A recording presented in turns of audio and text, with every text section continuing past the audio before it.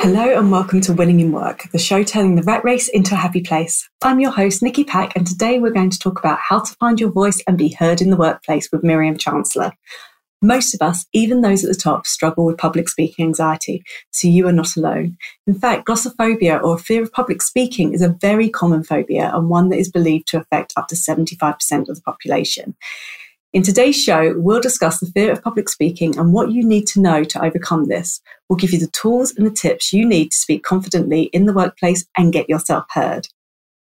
So our guest today is Miriam Chancellor. Miriam is a public speaking and presentation coach and founder of Naked Audience, a public speaking and presentation coaching consultancy that works with clients to overcome public speaking obstacles and to enable them to achieve their professional goals. So hi, Miriam. Thanks for joining us. Hi, thanks for having me. So to kick off, what sparked your interest in public speaking? Big question. So for a bit of context, I grew up in Tauranga. I'm the youngest of 3 children, and I would describe my upbringing as stable and loving. I mean, mum was a full-time mum and she really devoted herself to us kids, and dad was and still is a doctor. And in terms of that initial interest, it was my mum. And the reason being, she had been involved in speech and drama growing up, and she saw the benefits that it gave her as an adult.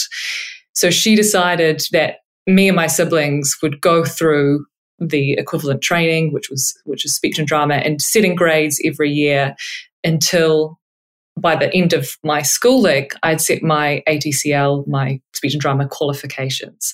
So that's what really kickstarted my relationship with public speaking. And it was so valuable because it taught me confidence.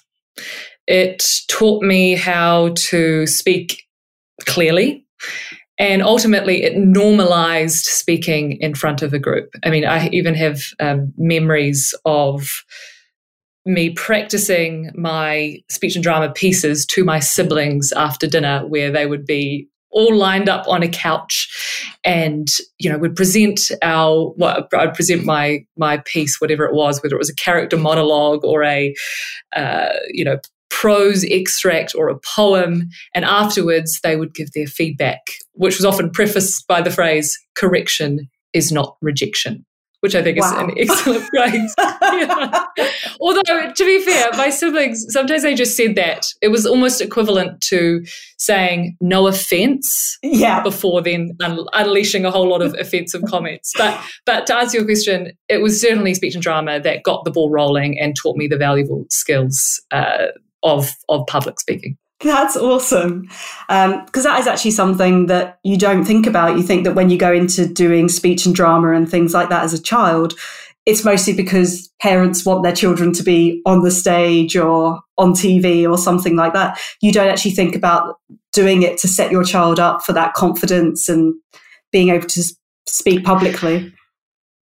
Exactly. I mean, you studied a drama and theatre degree, right? So you kind of relate in that respect. And it was interesting. When I got to university, and I took a gap year after school and did some other stuff. But when I got to university, I remember my first university presentation, and I was kind of like, why is everyone struggling with this so much? Like, isn't this just straightforward? And you do just take those skills for granted. Whatever your parents got you into as a child, you do take it for granted. And it's not until you reach adulthood or you go out on your own that you realize what you have is not typical.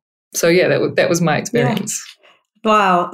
And the fact that you have your siblings as your biggest critics as well. They still are. Oh, yeah. Good, for better or for worse. That is brilliant. Because you do hear about children that when they're younger, they perform in front of their parents, and they have their own little shows that they make up and things like that. So, are you speaking from experience here, Nikki? Kind of. I never performed to my parents, but I did used to line up my teddy bears alongside the wall in my bedroom when I was younger, and have my own little acting room. I love it. But that does really help you. You don't think about it when you're younger, but it does actually help you throughout the rest of your life. Absolutely.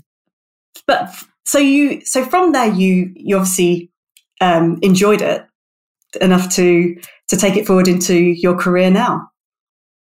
Yes, I mean it was organic. I mean, I had no idea that you could make a job out of public speaking coaching, and the way it got there is the way I got there was, as I said, after high school, I took a year away, worked overseas, and came back. Started studying law. That didn't work out. Right. Switched to comms, communications at AUT, which I enjoyed, but then ended up in executive recruitment. I think the benefit of doing that was it taught me I enjoyed working with top professionals. So that was a little thing I stored away in my mind until eventually, parallel to this, I was involved in Toastmasters until I became president of Auckland Toastmasters. And through that, I was shoulder tapped to run a few workshops for organisations in and around Auckland. And I remember the first workshop I ran, and it was, I was nervous. I mean, I'm meant to be the public speaking expert, and I was nervous. And I was delivering it to this group of women. The organisation was called Women in Architecture, so a whole lot of women. And I remember my husband came along in the audience because it was not a corporate in-house training session. It was open to the public. And my husband came along, and he's one of those types that's very careful with his words. He's analytical. He's very measured. And afterwards, he said to me, "That was so good. You should probably be doing it for a job." Wow. So that's what basically started it. Yeah. And so I took that workshop around various other organizations until I realized there was a market for this, and I was good at it.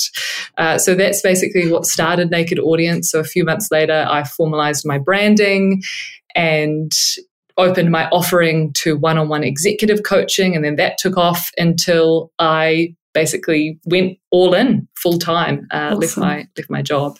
Well, yeah, left my job and went in to do this full time. Yeah, and you can tell how much you love it. And I know that we met initially through when you were doing your speaking off the cuff. I think it was. Yeah. So, and that was last lockdown, March 2020. April 2020 lockdown. Gosh. What really appealed to me in that was how much you loved doing that and encouraging people to speak publicly, because it is really scary to do and actually really hard to do. So that's what I think. That's how we connected. Was I watched how much you loved helping people just get over that fear, and actually it didn't feel so hard, and because it can, and it does matter. I mean, it makes a difference, the environment that you're in, but it can be so hard to speak in public and, to speak up in meetings or to speak up in the workplace, that just having someone in your corner, someone to sort of show you the way forward, makes such a huge difference. Totally. It's very challenging, especially if you haven't had any formalized training. But just to go off the back of that, I think there are, if someone makes public speaking look easy, it's for typically one of three reasons. Firstly, they're a seasoned, experienced speaker. Secondly, they're extremely prepared. Or thirdly, they're an egomaniac, like what's his name, David Brent off The Office. Oh, right. Yeah. Okay, so if we could rule out the fact that you and your listener pals are not egomaniacs, and if they're not extremely experienced, then just be prepared. because that's basically going to set you up for success. It's going to give you the confidence to go in and do a good job. As a result, the affirmation you get from that solid performance that you prepared for, whether it's from your colleagues or whether it's from the client that chose you as the service provider from the pitch you just gave, that those little signs that you did a good job will give you the confidence to do it again in future. So that's what I would suggest for those who are struggling in that space where they may be lacking confidence is just be prepared. Yeah, I think that makes a huge difference. I think it's also to know that it's completely normal to be afraid or to have that fear and actually to use it rather than to shy away from it, because I know that I still get really nervous whenever I have to speak, and I have done formalized training, and my degree was in performance and psychology, and I've been doing it for years, but I still get really nervous, and I can feel myself shaking, and I go through all of those things. And I think it's knowing that that's normal and it's how you deal with it rather than being afraid of it and sort of running from it. Totally, yes. So that's an interesting point. If you think about any activity that we do for the first time, I mean, even, before we hit record, we were talking about you as a new parent. It's hard. It's uncomfortable. But as time goes on, it gets easier. To provide a different example, I've just bought myself a pair of rollerblades. Wow. And okay. It is so, yeah. And it is so hard. And I haven't put on a pair for about 20 years. And I look like a total dweeb. I'm wobbling all over the show. And it feels uncomfortable. But if we can just approach, rollerblading or parenting or public speaking through reinterpreting that discomfort as I am growing and I am learning. That is what this feeling is. Because like so many things in life, uncomfortable gets comfortable very quickly. We just need to keep at it and work through that discomfort to come out the other side. That's so true, because it's also actually being fearless as well and not caring what other people think, because getting on rollerblades, I think, when you're not 7... I swear that most people that see me like wobbling down Tamaki Drive in Mission Bay are like, what is she doing? In fact, I had to. So at the pedestrian crossing where there are those bumps for blind people to know that they're approaching a pedestrian crossing.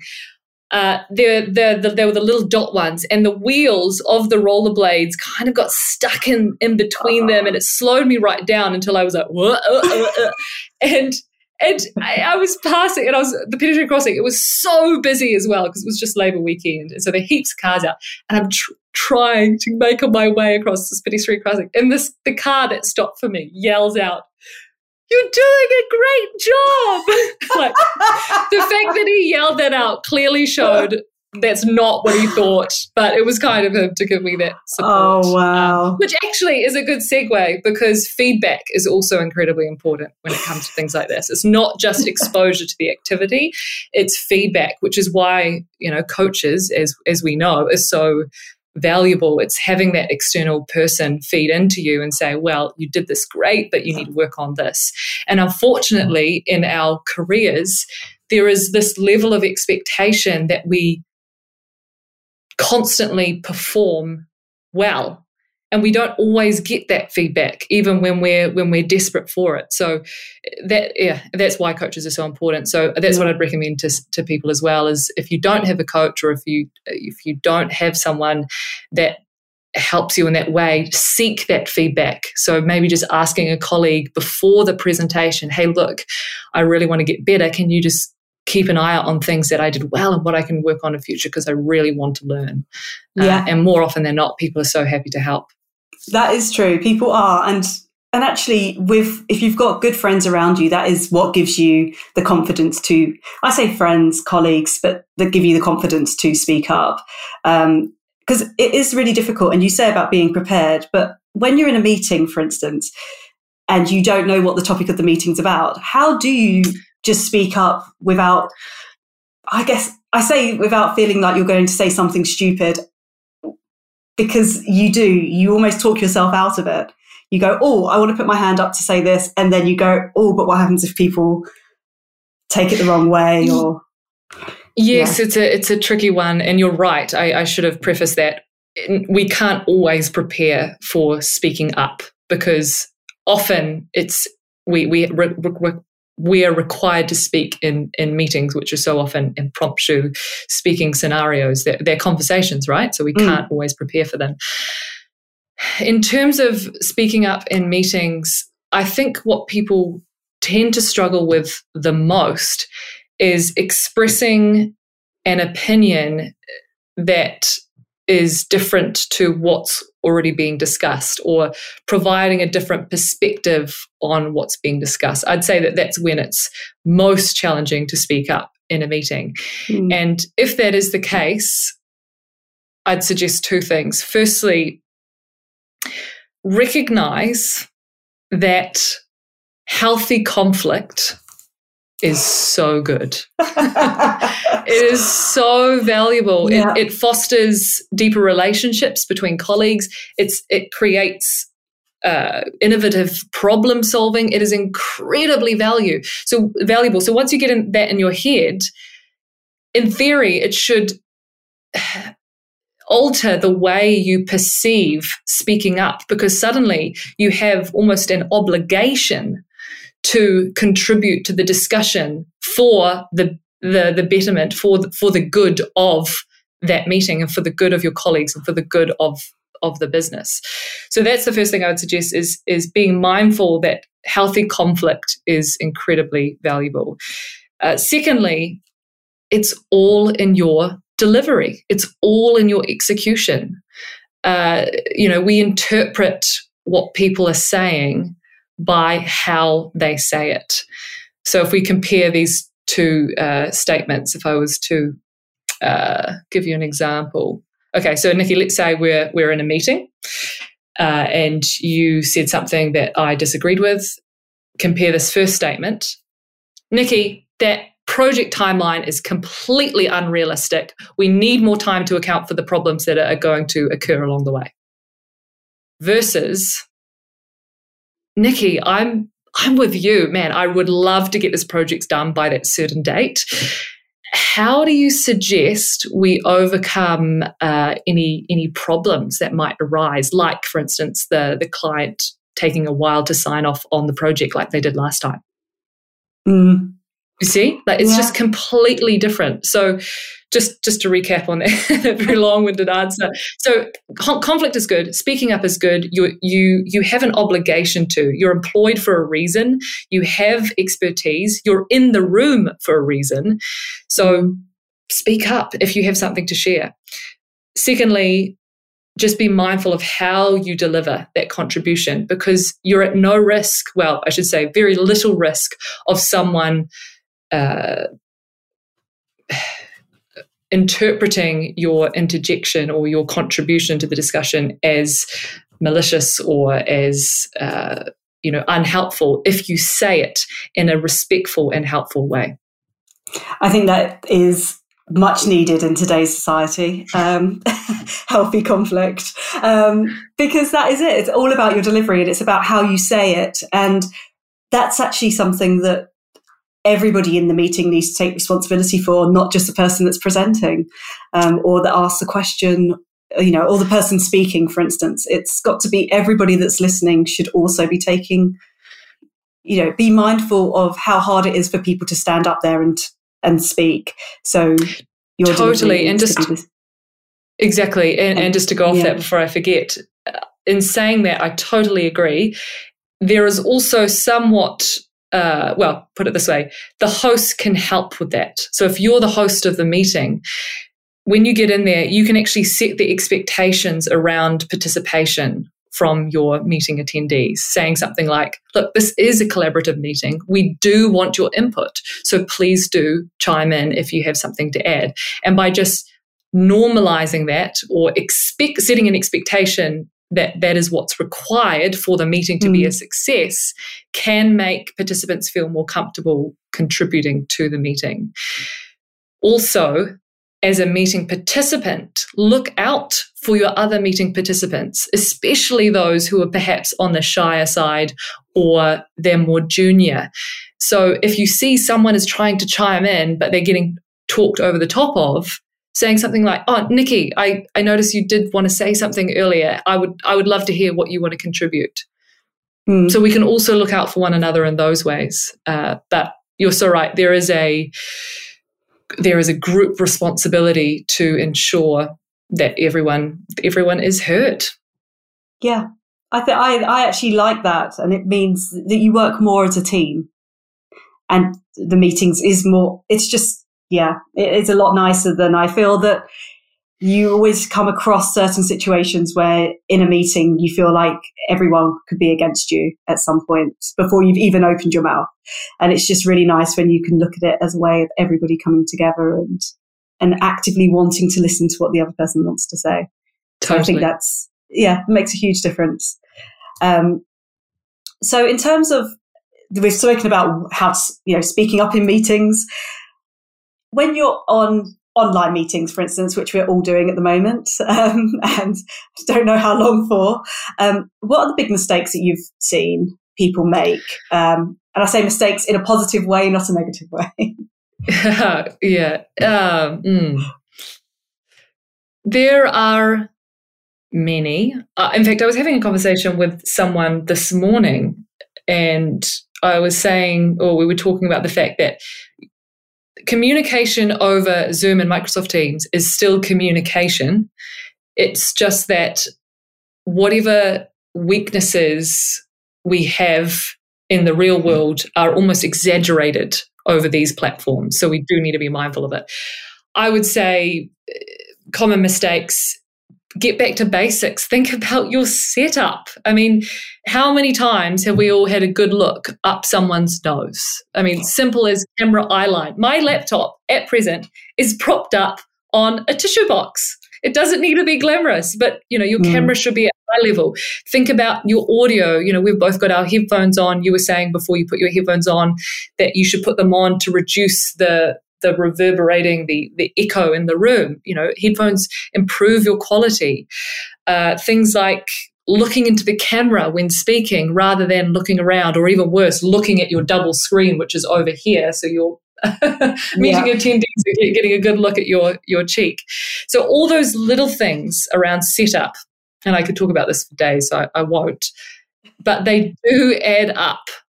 And it's those small signals that improve your overall professionalism and competence over these platforms.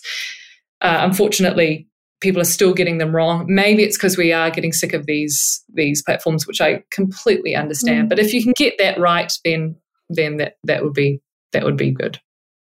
Yeah, I think one of the things I can't remember if it was you mentioned it in a video or if it was it must have been in one of your LinkedIn videos that you did at one point.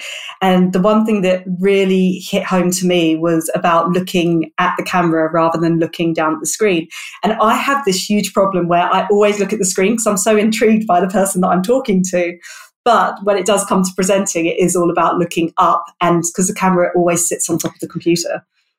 Exactly. Well, you're better than most people, Nikki, because most people just look at themselves on the screen when speaking. But look, it is tricky, and there is a benefit certainly with checking in to whoever you're talking to ensure that what you're saying is resonating or that they're getting it.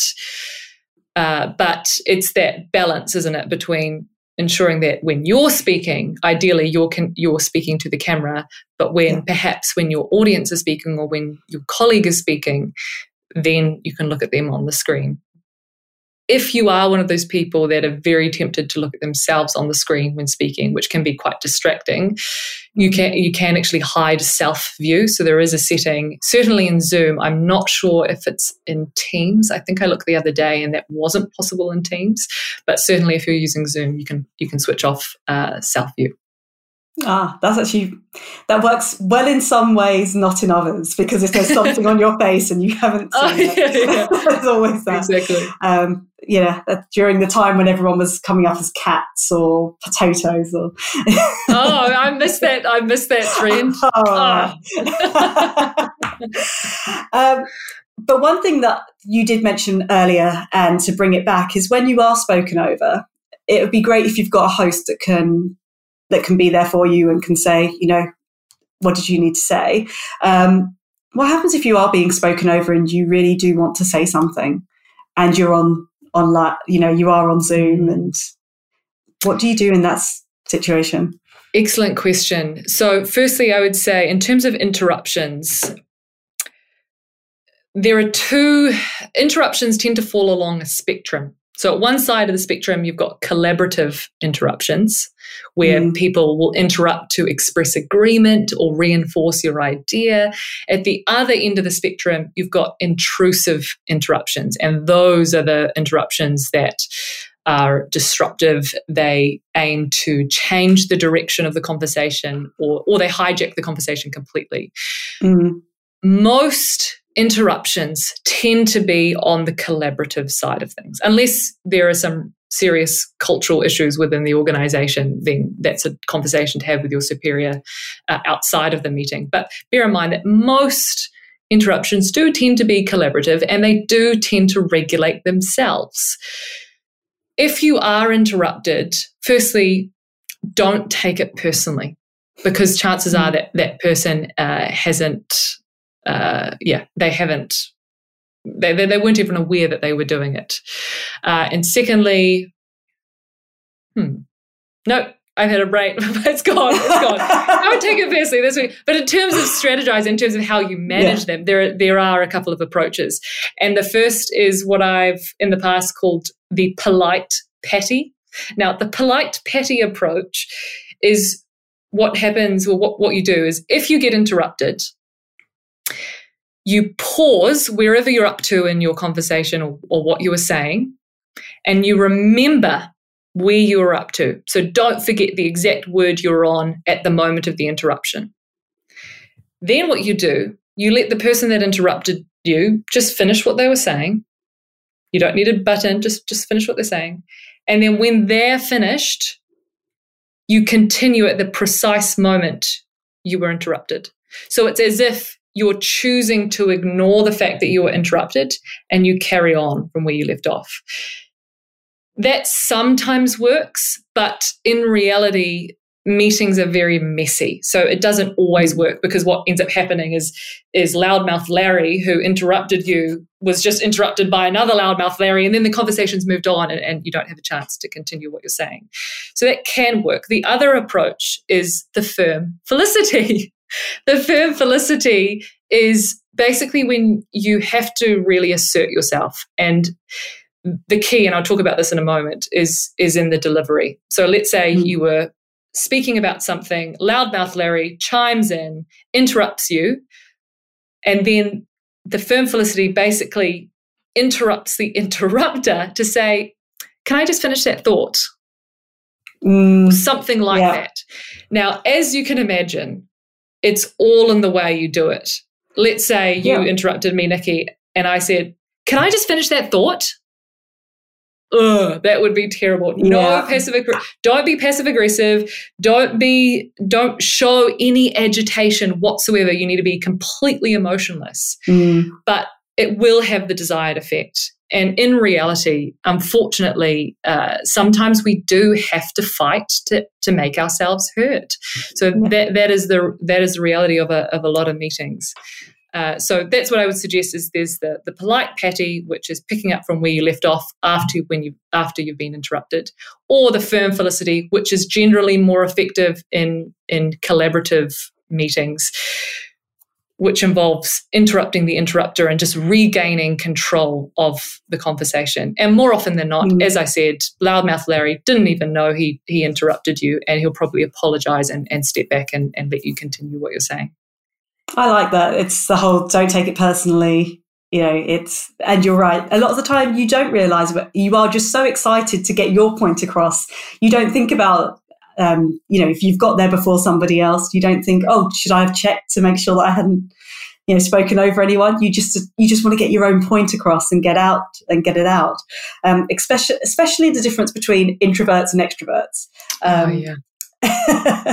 It's so hard. I really do feel for those that are on the introverted side. In fact, it's interesting. I actually had a conversation with someone in the middle of a workshop I was running, and she came out and said that, yes, I am an introvert. And I asked if she minded if I asked her a few questions about what that was like and her experience of meetings. Now, this is only speaking from her perspective, so I can't say that this applies to all introverts.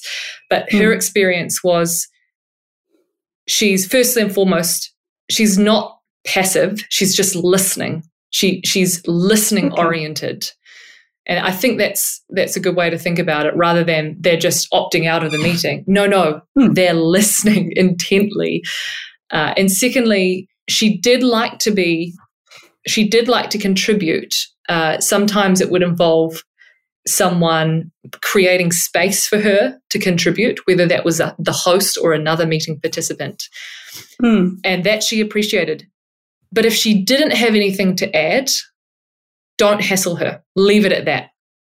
So I think we make people feel uncomfortable when we say, hey, Jackie, do you want to share something here? No? Oh, go on. Come on. We want to hear from you. Go on. What have you got to say? Yeah. And that's not a good idea.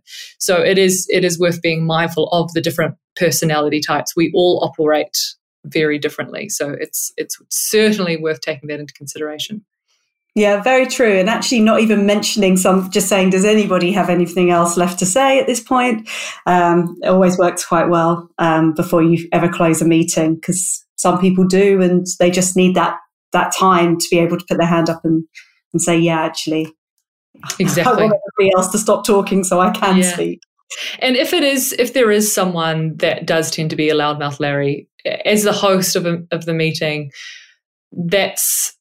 look, it's so tricky to manage, because you don't want to suppress their enthusiasm or their willingness to contribute. But sometimes you do need to have a conversation with them outside the meeting, and because those people aren't necessarily aware that they are dominating most of the conversation. In the past, I've actually had the experience with running workshops where I've had one person that's constantly contributing. And I've had to publicly say, and again, I was mindful of my delivery, and it's all in how you do it. I had to say something like, thank you for contributing so far. I'm just keen to see if anyone else wants to participate at this stage. Yeah. Which is, it's so niggly doing that, because you don't want to hurt their feelings, but sometimes it needs to be done. And actually, you're doing them a favor in some regards, because they'll learn from that, hopefully, and tailor their communication in other contexts. And it works as well, because you are doing public speaking. So exactly. Yeah. So it all works. When looking at the time, thank you so much for coming on the show. I have to just ask you one last question before we finish up, and that is, what does winning in work mean to you? Oh, I was looking forward to this question. So my winning at work is when you're winning at work. Is that cheesy? Has someone else used that before? I don't know. No. And I think that's brilliant, because what you do is you help people to win in work. So, hey, that works well for me. Yay. And if I was just to give you a bit of example, the thing with public speaking is it is hard, as we've already talked about. And so often it's a big barrier getting in the way of people progressing in their careers. And a little winning at work moment for me recently was before lockdown, I was in Queenstown delivering a workshop for a conference down there.